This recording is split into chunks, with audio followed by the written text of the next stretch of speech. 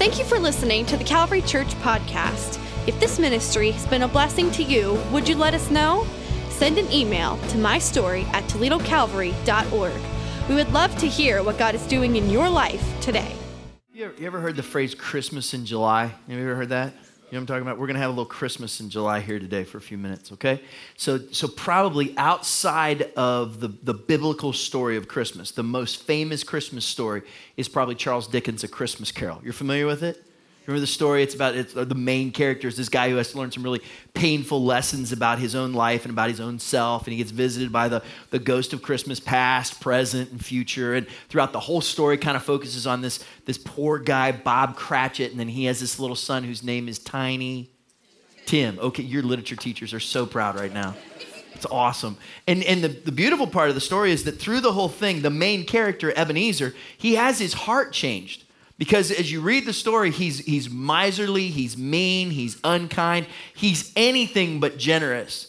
And then you get to the end of the story, and there's been a transformation that's happened in his heart, and he becomes this generous person. Unfortunately for Eb, though, here's how it works. His last name is continually known as a descriptor for someone who is unkind or who is not generous. And if it's a situation where you need someone to be giving and understanding and generous as a person, you will say to them, do not be a Scrooge. It comes right to your mind, doesn't it? His last name is synonymous with that. There's one point to this sermon today. Are you ready for it? There's actually 3 points, but you'll see what I mean here in a moment. There's one motive. Don't be a Scrooge. We're in this series of messages that we're calling Connect, Grow, Serve because it lines right up with our idea of a vision of our church. The vision of Calvary Church is life change. We believe that when someone has a personal encounter with Jesus Christ, then their lives are changed for eternity. And in fact, that's the focus of what we do. It's the filter. If there's things that we do, we want to make sure that lives are changed because if lives aren't changed, then it's not worth doing. And over the years, we've looked and said, how do we know when people's lives have been transformed through relationship with Christ? And one of the things that you see is that life change happens when we connect, grow, and serve together. And we're in the book of Acts. We're kind of taking a long walk through the book of Acts, and we've worked our way to the end of chapter 2. And in fact, in this series that we're calling Connect, Grow, and Serve, we're looking at the last 7 verses of Acts chapter 2. And as we're on this journey, we're going to kind of unpack these ideas of what it means to connect and grow and serve. And we'll get to that starting next week. But before we get there, there's one other component of this passage, these 7 verses at the end of Acts 2, where Luke kind of pauses from telling us stories, and he just gives us this big summary passage that's very deliberate. He crafts it very purposefully. And there's one other component that we need to see. Watch this. Acts chapter 2, verses 44 and 45. All the believers were together and had everything in common. They sold property and possessions to give to anyone who had need. And when I got to those verses, the only thing that really made sense to me was to refer to this using the word generosity. Generosity is a key component of what happened in this story. It's a key component of what happened in the early church. And I believe that as we look at this, you're going to see how significant it is in our lives as well. So we're going to talk about generosity today. And my hope is that you won't be a Scrooge. I want to give to you 3 truths about generous people. As we look at this passage in Acts chapter 2, I want you to see 3 truths about generous people. Here's the first one. Number 1, generous people are wise people. Generous people are wise people. Have you ever known someone who just made generosity look easy? Do you know anybody like that? Like I've got people in my life who they just have the ability to be very generous. Sometimes it's because they have a unique amount of resource. They're able to give to others in a unique way. Maybe they've been blessed by God with some financial ability, or he's entrusted some special resource to them. And then as a result, they bring blessing to God's people and God's kingdom. I've got some friends like that. They know how it is that God blesses them. Then they're able to bless others. They make an eternal kingdom difference in that. But we make a mistake when we equate generous people with wealthy people. Because I know a lot of generous people who are generous not because of the resource that they have, but because of the selflessness that they have in being able to give, not necessarily because they have this great abundance, but because they've been given this gift of generosity. It's a generous spirit from God. And when you exercise that kind of generosity, a generous spirit, Scripture tells us it's a good thing. that we're wise when we're generous. Look what the Proverbs say. Proverbs 11, verse 25. A generous person will prosper. Whoever refreshes others will be refreshed. When you're willing to be generous towards other people, it literally brings God's refreshment, God's blessing into your life. So that's a verse of blessing. Watch this one, verse 27 of Proverbs 28. Those who give to the poor will lack nothing, but those who close their eyes to them receive many curses. You see the contrast here in generosity between blessing and curse? One more, Proverbs 22, verse 9. The generous will themselves be blessed, for they share their food with the poor. When you're willing to be generous towards others, it brings blessing back to your life. And although the Proverbs echo this idea of generosity over and over again, I think it's a concept that runs central to all of Scripture. Even just go to probably the most famous, most well-known biblical passage, John 3:16. What does it say? For God so loved the world that he... It's a verse about generosity. That the very heart of who God is God is a giver. And he wants us to be givers as well. So we've established this idea that to be generous is wise. What I want to do is show you this principle of generosity in our passage of Scripture, Acts chapter 2, where we're at. We're studying verses 41 to 47. Before we get there, I want to show you this, but I'm going to ask you to kind of help me out for a few moments.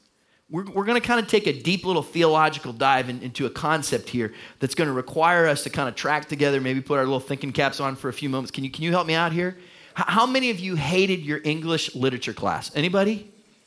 Okay, whatever hate you have towards that teacher, do not project it onto me. Is that all right? Okay, because I'm not a very good English teacher. But I want to show you something that you'll still see sometimes in modern literature. You'll see it a lot in ancient literature, including both the Old and New Testament. That is this really cool concept that I want to show to you that I think will help us as we look at this passage in Acts chapter 2. Sometimes they'll use this structure in literature that looks like this. Just very simply, they'll refer to it as kind of like A, B, B, A. And it has this idea that as you repeat something or as you mirror something, it helps you to understand it better and even can give some focus to what's really important in it. So let's just start with something. Have you ever heard the saying, winners never quit, but quitters never win? Have you ever heard that? Anybody? I really need you to help because I'm not a good English teacher. You've heard this? Okay, all right. This is that structure because you have win, then you have quit, then you have quit, and then you have win. You've got A, B, B. It's this repetitive structure that helps you to hear it, know it, remember it. And you see it here in this phrase, winners never quit, quitters never win. It's what's referred to sometimes as chiastic structure. You might hear it called mirroring or reverse parallelism. For the sake of all of us here, let's just call it ABBA. Okay, is that all right? Okay, cool. Let me show it to you in the Bible. Watch this. Matthew chapter 6, verse 24. You still with me? Anybody hate me yet? About this. Something else we can talk about later. But okay. 6:24. Here we go. No one can serve two masters. Either you will hate the one and love the other, or you will be devoted to the one and despise the other. You cannot serve both God and money. Have you heard that passage before? Okay, keep it up there on the screens for a minute. Let me show you a little bit. He starts by talking about who you will serve. That's A, right? And then he talks about hate and love. And then, just to kind of mirror it and mix it up a little bit, he goes back to the ideas of love and hate. And then at the end, what does he talk about again? Who you will serve. So you have this structure again. Serve, hate, love, hate, serve, A, B, B, A. You have that structure that helps you see it and understand it. Does that make sense? My hope is in sharing this with you is not that you'll get a little nap. My hope is that sometime when you're going through Scripture, you're going to see this and go, oh, wait a minute. I see how this is structured here. That makes a little bit more sense to me. I see the chiastic structure or whatever you want to call it. You can see that there. Let me show you one other example. We won't take the time to read it because we read it several times earlier this year. Romans chapter 8, you're probably familiar with this passage where Paul says that what can separate me from the love of Christ? Do you remember that passage in Romans chapter 8? Let's just talk it through real quick because Paul starts by saying, he asks a question. He says, what can separate us from the love of Christ? And then he goes on and he does this whole list of things that he mentions right there. Then, you with me? He throws a little curveball and he puts in a C there. And he says, we are, and do you remember this passage? He says we are more than, anybody remember? Conquerors in Christ Jesus our Lord. Then he goes back and lists something. He says, for I am convinced that neither death nor life. Do you remember that part? And then he says, he ends it by saying, it cannot separate us from the love of God in Christ Jesus our Lord. So you have this same kind of structure again. He just throws the C in here. Now watch this. Oftentimes when you get this middle part, kind of the very hinge of this whole structure, what you see here is the essential part of the whole thing. It's kind of the center of it. It's an important part. It shows emphasis. What cannot separate us from the love of Christ? It's because we're more than conquerors. This is the important part, because the passage flows into this and flows out of this. This is the central part of the whole thing. We are more than conquerors. Does that make sense? Okay, you tracking with me here? Okay, now we're going to look at Acts chapter 2. So if the person next to you is sleeping, elbow them and tell them this is where it gets good. Okay, you ready? All right, here we go. Acts chapter 2. A guy named Craig Keener is a theologian who has written this massive, monumental 4-volume work on the book of Acts. And it's a fascinating commentary. And in it, he unlocks this idea. He says, I see this chiastic structure that we looked at here in Acts chapter 2, verses 41 to 47, which is the passage we're talking about. So look at what he says here. Let's just read it together. Verse 41. Those who accepted Peter's message were baptized, and about 3,000 were added to their number that day. They devoted themselves to the apostles' teaching and to fellowship, to the breaking of bread and to prayer. Everyone was filled with awe at the many wonders and signs performed by the apostles. Here's our text for today. All the believers were together and had everything in common. They sold property and possessions to give to anyone who had need. Every day they continued to meet together in the temple courts. They broke bread in their homes and ate together with glad and sincere hearts, praising God and enjoying the favor of all the people. And the Lord added to their number daily those who were being saved. That's our passage. Let's look at it in the framework of this structure we looked at, right? A, B, C, B, A. Luke begins talking about what happened through the evangelism and then the growth of the church. Do you remember that in verse 41, where he says that on that day there were 3,000 people added to the church? Are you with me? Do you see that there? Both of you, thank you. Okay, and then you get to B, and what you see happen next is Peter describes the fellowship, right? The breaking of bread, how they're all together, and the worship as they study the apostles' teaching that happens. Do you remember that part we just saw? Then he gets to our verses 44 and 45, and he gives us this picture of generosity. Then he goes back to talk more, and we'll look at this next week, about their fellowship and their worship, and then he wraps up again by talking about how their evangelism leads to the growth of the church, because he says that people were being added to their number on a daily basis. Do you see the structure right there? Thank you. And you are a teacher. Thank you. I appreciate that. So you see the structure here, that you have the evangelism and the growth, which leads the church to a place of fellowship and worship. As God's working in their life, it brings them to a place of generosity, and then out of that generosity, there's more fellowship and worship, which then leads to extensive growth in the church. Do you see the pattern here? If you look at this, what is central to this whole thing? Central to the life of the church is this idea of generosity. That as the Holy Spirit is working in the church, this spirit of generosity builds in them, and then it flows out of them to see even more good things happen in the church. When the church is willing to take their eyes off of themselves and look to the needs around them, it then, through their generosity, helps the church to continue to grow and prosper, and lives are changed. Isn't that cool? He shows us here that the central part of this whole passage, right at the heart of it, is this idea of generosity. When the Holy Spirit works, that's what flows and moves in us. Understand this: the work of the Holy Spirit allows me to be generous, and my generosity creates a place for the Holy Spirit to work.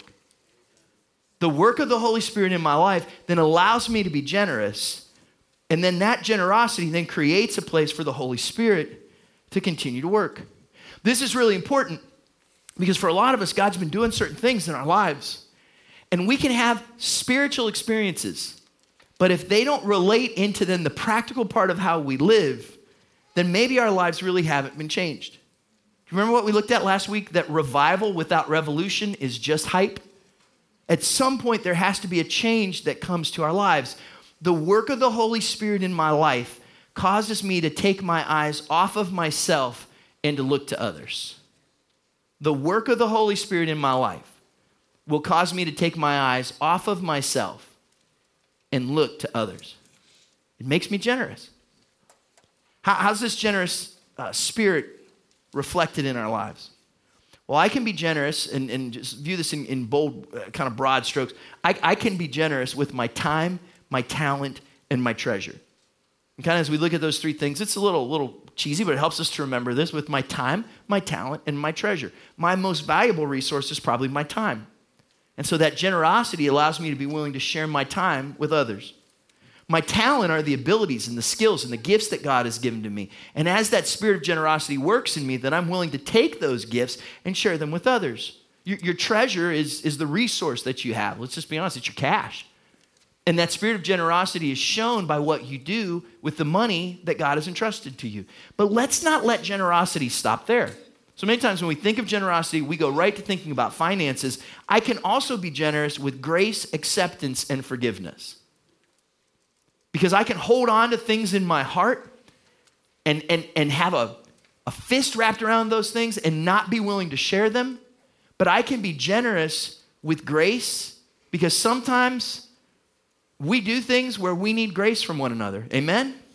Yes. I can be generous with acceptance. One of the things you're going to see as we go through the book of Acts is how clearly it shows up that God has brought the gospel to people who are not like you. He has brought the gospel to all of us. And that generous spirit may cause us to show generosity to someone who's different from you in age, in gender, in race, in background, in status. And how about forgiveness? Man, that's something that I sometimes want to hold on to and not be willing to share with somebody else. But what if the generous way in which God has given to me his grace means that that's the way in which he wants me to give generously to others? Generosity is a whole lot more than just what's in your wallet. It's about what's in your heart. That's why Serve Week is so critically important to us, because it allows us to take all these things, our time, our talent, our treasure. It allows us to take the resource we have, but also our willingness to interact with people who may be different from us, to reach out and to serve other people. And in doing that, we are at the very heart of what God created the church to be, and it allows the church to grow and more lives are changed. If you've not signed up yet to be a part of Serve Week, boy, hop online or stop by the hub today. Make sure you sign up. Even if you can just dedicate a couple of hours to come out and be a part of these projects, you will not regret that you do. In 2 weeks, we're going to take a special offering, not next week, but on the 23rd, to cover the expenses of the Serve Week weekend. And I hope you'll pray and ask God, what would you have me to do as a part of this offering? How can I be generous? Because we see first that generous people are wise people. Here's the second thing. Number 2, generous people know their source. Generous people know their source. Look at verse 44 again. Look at what Luke writes. He says, all the believers were together and had everything in common. This is kind of a little bit of a tricky verse because over the years people have misunderstood some of what it's saying here. But what's very clear is that the first church in Jerusalem realized that their possessions did not belong to them. They understood that the things that they had were really not theirs to hold on to. They understood that every part of their life belonged to Jesus. Not just the sins that they had asked him to forgive, not just their heart that they had devoted to him. It hit them with everything that they have, that all that they had belonged to him, and it gave them this radical view of generosity. The work of the Holy Spirit in my life causes me to see my possessions for what they are. They're God's. The work of the Holy Spirit in my life causes me to see my possessions, to see the things that I have for what they truly are. They belong to God, which is easy to preach, but not so easy to practice. Because I think all of us probably would say, oh yeah, everything I have comes from God. But are you willing to entrust that to him? When it comes to your finances, when it comes to your time, when it comes to extending grace to someone else, We like to hold on to those things sometimes. What if God's asking you to be generous with those things and to give them and to recognize they're not really yours? Because understand this, if you're not willing to entrust that thing back to God and you're holding on tightly to it, then maybe it's taking the place of God in your life as first place. Does that make sense? Here's a question. Are my possessions God's or God's? Are my possessions God's? Do they belong to Him? Or are they God's? Do I worship them? It's a really good question to ask. Do I recognize that the things that I have ultimately belong to Him? Now, before we go any further with this concept, let's clear this up real quick, because there's an idea that I don't think is really biblical that shows up sometimes, where it says that they had everything in common. And I've heard some people use that phrase, that idea that they had everything in common, to almost be a way to spiritualize an idea of socialism or communism. Anybody ever heard something like that? That you're supposed to take everything that you have and the believers all come together and you sell what you have, and then you move it all into the same bank account, and you all move in and live together and you share everything. You're just kind of one big happy family. And I don't mean to offend anybody, but that sounds terrible to me. Right? I'm wired for connection. I'm not wired for a commune. I'm not interested in communal living. And I'm pretty sure that after about 5 days, I'm going to have unchristian thoughts about you. I am confident of that. Like, I don't think that's what the Bible's talking about here. The model in Scripture is not for socialism or communism. It's for a spiritual idea of what the Bible says about our possessions. First of all, nowhere here does it say that they had to get rid of everything.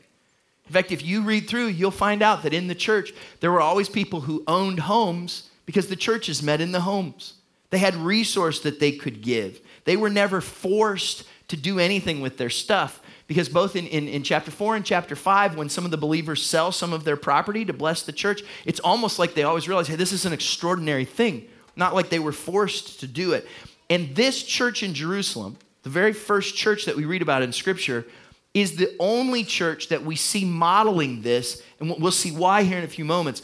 But in the book of Acts, in Paul's writings, you don't see this again. You only see this kind of language in chapter 2 and chapter 4 for good reason. This isn't some kind of model for what the church has to do.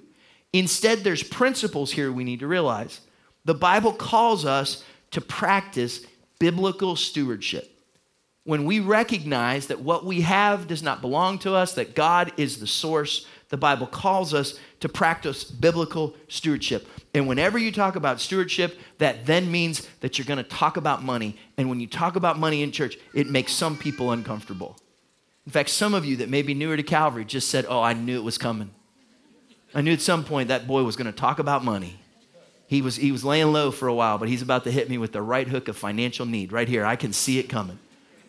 Look, we don't talk about money all the time because Scripture doesn't talk about money all the time. But when we do talk about money, we're not afraid to talk about money because the Bible talks about money. In fact, it says it's a very important part of our lives, and Scripture speaks to us about that, and it calls us to be a steward of what God has given to us. Psalm 24, verse 1, look at this. The earth is the Lord's and everything in it, the world and all who live in it. David expresses this concept. He says, look, everything belongs to God. And because he says that, then it affects his worldview. 1 Chronicles 29, they take this big offering for the temple that they're going to build. And here's what David says, 1 Chronicles 29:14. He says, but who am I? And who are my people that we should be able to give as generously as this? Everything comes from you, and we have given you only what comes from your hand. Everything we have comes to us from God. We are stewards of what God has entrusted to us. Get this is a critical principle. We are stewards of what God has entrusted to us. Let's say you've got a friend and they've got a really sweet ride. They've got this cool car and they know that you think it's cool. You've got this big life event, something big that's coming up, and they say to you, hey, would you like to borrow my car? What are you going to say? Yeah. Yeah, you got insurance? Yeah. I'll borrow the car. And when you're driving that car, not only do you feel good, you look good. Can I get an amen? But in the midst of this, are you going to have in the back of your mind the whole time that car does not belong to you? I absolutely hope so. Because it's going to affect the way that you drive. It's going to affect the way that you treat that car. It's going to affect the way that you live in that space, because you know that as great as it is that you have that, it doesn't really belong to you. It's somebody else's. They own it. You just get a chance to use it. So you're not going to abuse it. I hope you're not the kind of person that would abuse it. You're not going to not take care of it. You're going to realize that ultimately that doesn't belong to you. You're going to give it back to them because it belongs to them. It's just a vehicle that you get to use. You're only a steward of that thing. Does that make sense? Your money is just a vehicle. And your time is just a vehicle. And the gifts that God has given to you, your abilities, your resources, your influence, your emotions, the grace that you have, that's just a vehicle that God has given to you so that through that, he can use that to bless you and to bless others. You're just a steward of that thing. It ultimately belongs to him. Does that make sense? That changes the way we view things. That's why sometimes in the church, you'll hear us use the word tithe.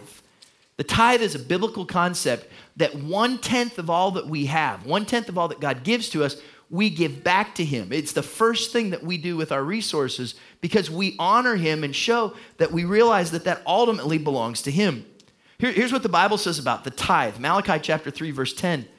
It says, "Bring the whole tithe into the storehouse, that there may be food in my house.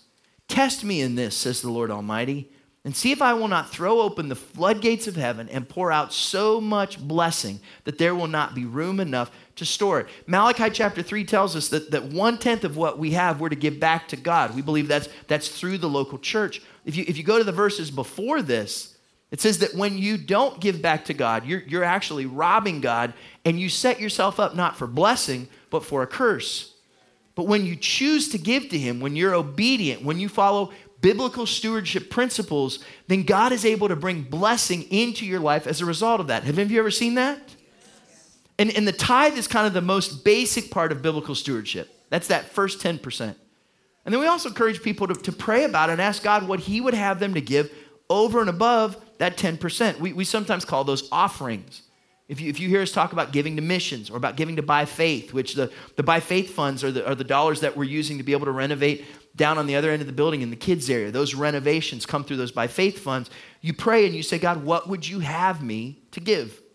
Here's an example, 2 Corinthians chapter 9, verse 6. Remember this, Paul writes, "Whoever sows sparingly will also reap sparingly, and whoever sows generously will also reap generously. Each of you should give what you have decided in your heart to give, not reluctantly or under compulsion, for God loves a cheerful giver. And God is able to bless you abundantly so that in all things, at all times, having all that you need, you will abound in every good work." If this whole giving thing is new to you or uncomfortable for you, I encourage you to spend a little bit of time in that passage in 2 Corinthians 9. Because it's very clear about how as God works in our lives and as we give, he can then bring blessing. Some of you are struggling in areas of your life, areas of your time, areas of your finances, areas of forgiveness, areas of opportunity. And maybe the reason that you've not been blessed in those areas is because you've been holding on too tightly to receive God's blessing. Do you know what I mean? And it's easy for us to kind of get some of these concepts mixed up. There's a little girl, she was on her way to church with her family, and her mom turned around, looked in the back seat, and handed her $1.25 and said, "Honey, this is for the offering at church, and when it comes time to give, I want you to put one of these in the offering. Here's $1, here's the quarter. I want you to put one of them in the offering." So the little girl goes to kids' church, parents goes to church, they get back in the car, they're on their way home, and mom turns around and says to the little girl, "Well, honey, what did you do when it was time to give the offering?" She said, "Well, Mom, I sat there in church and I thought to myself, I sure love Jesus. I want to give this $1 to Jesus." And then the person up on the platform said that God loves a cheerful giver. And that helped me to realize I'd be more happy if I kept the $1 and gave the quarter to Jesus. So that's what I'll do. That's not quite right, right? She missed the point. Proverbs 3:10. "Honor the Lord with your wealth, with the first fruits of all your crops. Then your barns will be filled to overflowing, and your vats will brim over with new wine." Do you see what he's saying here? He's saying, look, there's cause and effect here. If you'll be willing to hold on loosely to the things that you have so that you're able to release those things so that God can use them, then you're in a place, in a posture where you can receive the things that he wants to bring back to you in blessing. Jesus tells a story that kind of highlights the opposite of this. Look at this, Luke chapter 12, verse 16. And Jesus told him this parable. The ground of a certain rich man yielded an abundant harvest. And he thought to himself, what shall I do? I have no place to store my crops. And then he said, this is what I'll do. I'll tear down my barns and build bigger ones. And there I will store my surplus grain. And I'll say to myself, you have plenty of grain laid up for many years. Take life easy. Eat, drink, and be merry. But God said to him, you fool, this very night your life will be demanded from you. Then who will get what you have prepared for yourself? This is how it will be with whoever stores up things for themselves, but is not rich toward God. Was the problem that this dude wanted to build bigger barns? I don't think so. I actually think God's pleased when we have to build bigger barns, because when we have what he's given to us and we use it wisely and he blesses us, we might have to build bigger barns. That might be a part of his blessing, right? The problem is not that this guy had more and had to build bigger barns. What's Jesus say is the problem? That he was storing up things for himself, but was not rich towards God. When God moved in his heart, he wasn't generous. His problem wasn't his bank account. His problem was his heart. Peter Marshall served for years as the chaplain of the United States Senate. He had a guy come up to him one time and said, Dr. Marshall, I have a real problem. He says, for years I've tithed and I've given, but I've kind of stopped doing it. Here's my problem. He says, it used to be that I only made like $20,000 a year. And when I made $20,000 a year, for some reason, it really wasn't a big deal to part with $2,000 of it. I would do that, make 20, give away 2. I didn't have a problem. He says, but now I make $500,000 a year. He says that $500,000 means my tithe is $50,000. And I'm really having a hard time parting with $50,000. I'm having a hard time giving it away. And so I've stopped tithing. Can you see what my problem is? What do I do? And instead of offering any solution to him, Dr. Marshall looked at him and he said, well, sir, you do have a problem. I think we should probably pray about it. And the guy said, that's probably a good idea. He says, will you pray with me right now? And Dr. Marshall said, I'd like to. So Dr. Peter Marshall bowed his head, and then he prayed with boldness and authority, and here was his prayer. He said, dear Lord, this man has a problem, and I pray that you will help him. Lord, would you reduce his salary back to the place where he can afford to tithe? Amen. Generous people are wise. Generous people know their source. Number 3, last one. Generous people have the right priorities. Generous people have the right priorities. Go back to our passage, Acts chapter 2, look at verse 45. They sold property and possessions to give to anyone who had need. Did you see what happened here? They saw a need, they responded to it. If you have something in your hand that can be used by God to meet a need, generosity says, how do I give? Acts chapter 42 Acts chapter 4 verse 32 is where we'll be in a few weeks. Luke writes, all the believers were one in heart and mind. No one claimed that any of their possessions was their own, but they shared everything they had. With great power, the apostles continued to testify to the resurrection of the Lord Jesus, and God's grace was so powerfully at work in them that there were no needy persons among them.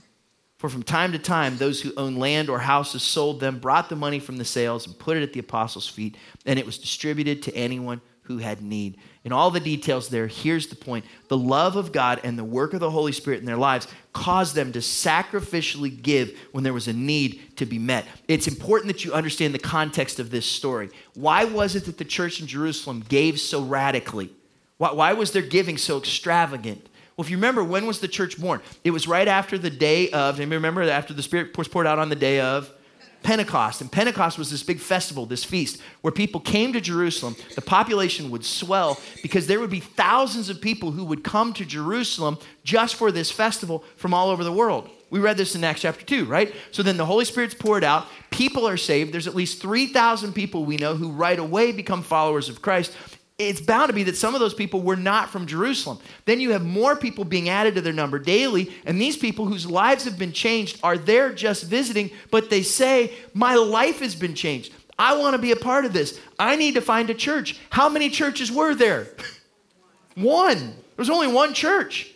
So they weren't in a hurry to take off. They were trying to figure out what their new faith meant So they were staying in Jerusalem, but they didn't have jobs. They didn't have money. They didn't have resources. They needed places to stay. They needed people who would help to take care of them. They had to figure out what they were doing. And if it wasn't for the church, these people would be left out in the cold. Now do you understand their generosity? Like, this was critical. They saw a need and they met it. And then what happened to the church? Persecution happens. We'll see this when we get to chapter 4. The people begin to persecute the believers. That means they're going to be isolated from their families. That means some of them may lose their jobs. They may lose their income. And so now it's critical that in the midst of this time, people needed to show generosity so the church would thrive and survive. Know this, people are more important than possessions. If our priorities are going to be in the right place, then at some point we have to recognize that people are more important than possessions. And look at how the Holy Spirit works. The work of the Holy Spirit in my life causes me to do what I can to meet the needs of others. The work of the Holy Spirit in my life causes me to do what I can to meet the needs of others. So that means when someone is asking for some of your time, and it's the right thing to do, you choose to be generous to give that. Those moments when your family's pulling on you, there's other things that you'd rather do, the generosity of your time could literally make all the difference in someone's life. When you wrestle with some of these biblical principles of financial stewardship, and you wonder about giving to a church or giving to a ministry, realize that as you do this, you're being used by God. There may be someone who has a need and you can help to meet it because you have the ability or you have the wisdom or maybe you just have the energy. God might use you to do this, to reach out in practical and tangible ways to meet the needs of others. That's generosity. But get this, what generosity is not, and I love it that the Bible says this, the Bible does not say that generosity means a free pass. The Bible shuts down freeloaders. That's a good thing, isn't it? Unless you're a freeloader. Listen to this, 2 Thessalonians chapter 3, verse 10. For even when we were with you, we gave you this rule. This is cold. The one who is unwilling to work shall not eat. How do you like that? We hear that some among you are idle and disruptive. They're not busy. They're busybodies. Such people we command and urge in the Lord Jesus Christ, I love this, to settle down and earn the food they eat. The Bible never says that generosity is a free pass. It says that generosity and responsibility go hand in hand, and that God has put things in our hands and that we can use them to bless Him and bless His people. We just have to choose if we're going to obey and do that, because there's all kind of ways around it. I don't know if you saw the story in the news last month about a college-age girl, I think she was in her early 20s, who was a student at a university in Wyoming. And she was arrested as she was walking out of a Walmart because she had her shopping cart and she just moved right past all the checkout lanes and was just walking right out of the store with her shopping cart. And inside of it were 3 big screen TVs, $1,900 worth of televisions. And they stopped her and said, hey, you can't go out with these. You know, that's shoplifting. You're under arrest. Here's what she said. Oh, I'm doing a research paper on kleptomania. That was her response. That was her rationale. I'm stealing these as part of my research to do a study on what it means to be a kleptomaniac. You know what that means, right? Somebody that just steals stuff. So they went to her apartment and searched it and found thousands of dollars worth of stolen goods. She wasn't researching an issue. She had an issue. And she was trying to excuse it, trying to come up with this way to rationalize it away. Say, well, I'm doing research on this, but yet she was having all these things that were not hers. We might not use kleptomania, but we find ways to justify holding on to things that really don't belong to us. They belong to God. And there's moments when God says to us, will you release what you have so I can use it to bless others and ultimately to bless you? Are we willing to release our hands and be used by God? You'll see this all throughout Scripture, especially in Luke's writings. We're going to see this idea as we go through the book of Acts. You see it when you go to the Gospel of Luke. Luke's the only one who recounts the story that Jesus told of the Good Samaritan. Do you remember that one? How the least likely person helps the guy who's in need and uses his own resources to bless someone else. Now look, you can't meet every need. You can't help everybody. But there is somewhere, there is something, there is someone that God has or he will put on your heart and ask you to be obedient and be generous and do the thing that he's led you to do. And let me tell you this is just a truth. In the times when God asks me to be generous, I don't always feel like being generous. Anybody else? Sometimes I just have to choose to be obedient. To choose to allow the Holy Spirit to work generously through me. And here's the good news, that when I do, that's when that good feeling of generosity comes. Sometimes I got to be obedient and take the first step. And recognize that people are more important than possessions. That God wants to work through us, use us. One last scripture from Luke. Look at this. Luke chapter 6, verse 38. Jesus says, "Give and it will be given to you. A good measure, pressed down, shaken together, and running over, will be poured into your lap. For with the measure you use, it will be measured to you." I've heard that verse really my whole life, and probably could even quote it, but don't know that I really fully understood what it meant. Because it's a first century agricultural image that we don't fully understand in the 21st century. So let me show you what he's talking about here. If you had to go and get grain or wheat or whatever, you would want to go to someone who would be a generous supplier, because you would go with your sack or you would go with your basket, and you would probably, if you had a robe, you would probably kind of hold your robe out and kind of hold the basket in that, and you would go with someone and you'd ask them, would you fill this up? And what they would do is they might fill it up to the place where it looks full, but we've already talked about this. We know that when something looks full, it doesn't mean it's full, right? You ever bought a box of cereal? It's not full. It's full of air. It's full of plastic and 3 cornflakes. That's like all you get, right? I don't want that kind of seller. You'd want to go to a generous seller, because if you went to a generous seller, here's what they do. You'd have your basket, and then once they filled it up, they would press it down, and then they'd shake it. Because you shake it, it's going to make some more room. And then you know what's going to be? There's going to be room on the top now that wasn't there, right? And then they're going to fill it up more, and they're going to fill it up till it overflows. And that's why you're holding up like the lap of your robe so you can catch what overflows. That's the kind of seller I want to go to. How about you? Now it makes more sense when Jesus says, "Give and it will be given to you, pressed down, shaken together, running over." That's the picture. You want to be someone who's generous because you want to receive something that's generous. That's why he says, because with the measure that you use to give to others, that's the measure that's going to come back to you. Because if I've not been generous, then how can I expect God to be generous back to me? Maybe sometimes I wonder why it feels like God's been kind of stingy with me. Maybe it's because I've been stingy with others.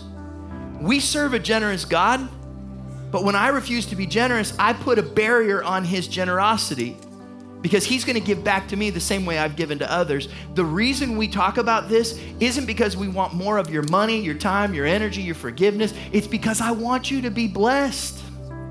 And he says that if you're holding on to your things, your time or your forgiveness or your cash with clenched fists and white knuckles, you can't be in a place to receive what he wants to give.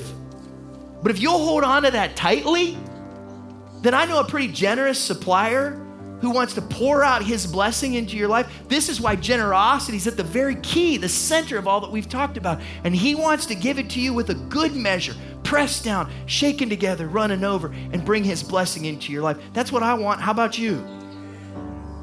Then it's probably time for me to let go.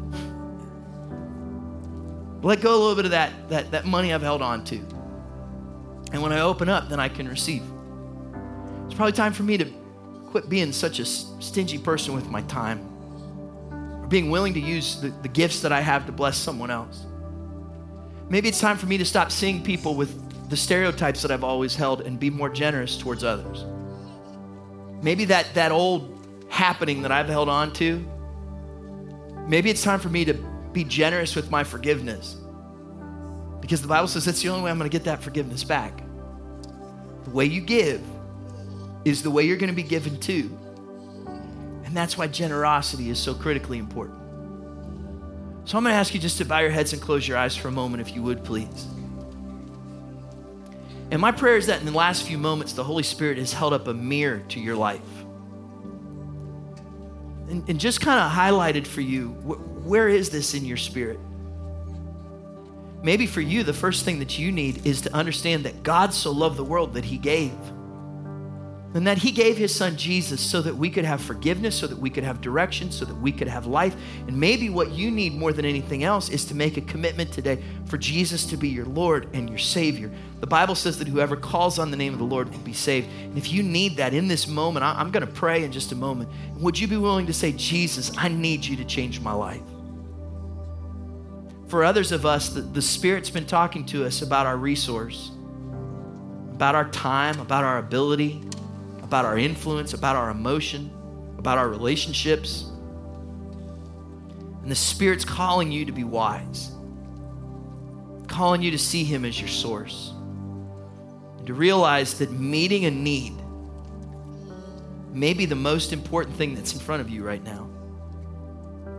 In a new opportunity, in restoring a relationship, that God is calling you to have a spirit of generosity. Lord, thanks that your word shows us that the very center of who you are, the very center of the Christian life is this idea of generosity. Lord, would you help us to open up our hands, that our closed white-knuckled fists would hold on loosely to what we have, so that we can release those things to you, knowing that you'll use those as vehicles to bless others, and that we'll be open to receive your blessing as well. God, we thank you for your word. Holy Spirit, as we go through our days, would you allow your word to resonate and change and shape and mold us? God, as we go from here, we ask that you would go with us. Father, would you send us out with your special favor, with your wonderful peace? We ask this in Jesus' name. Amen.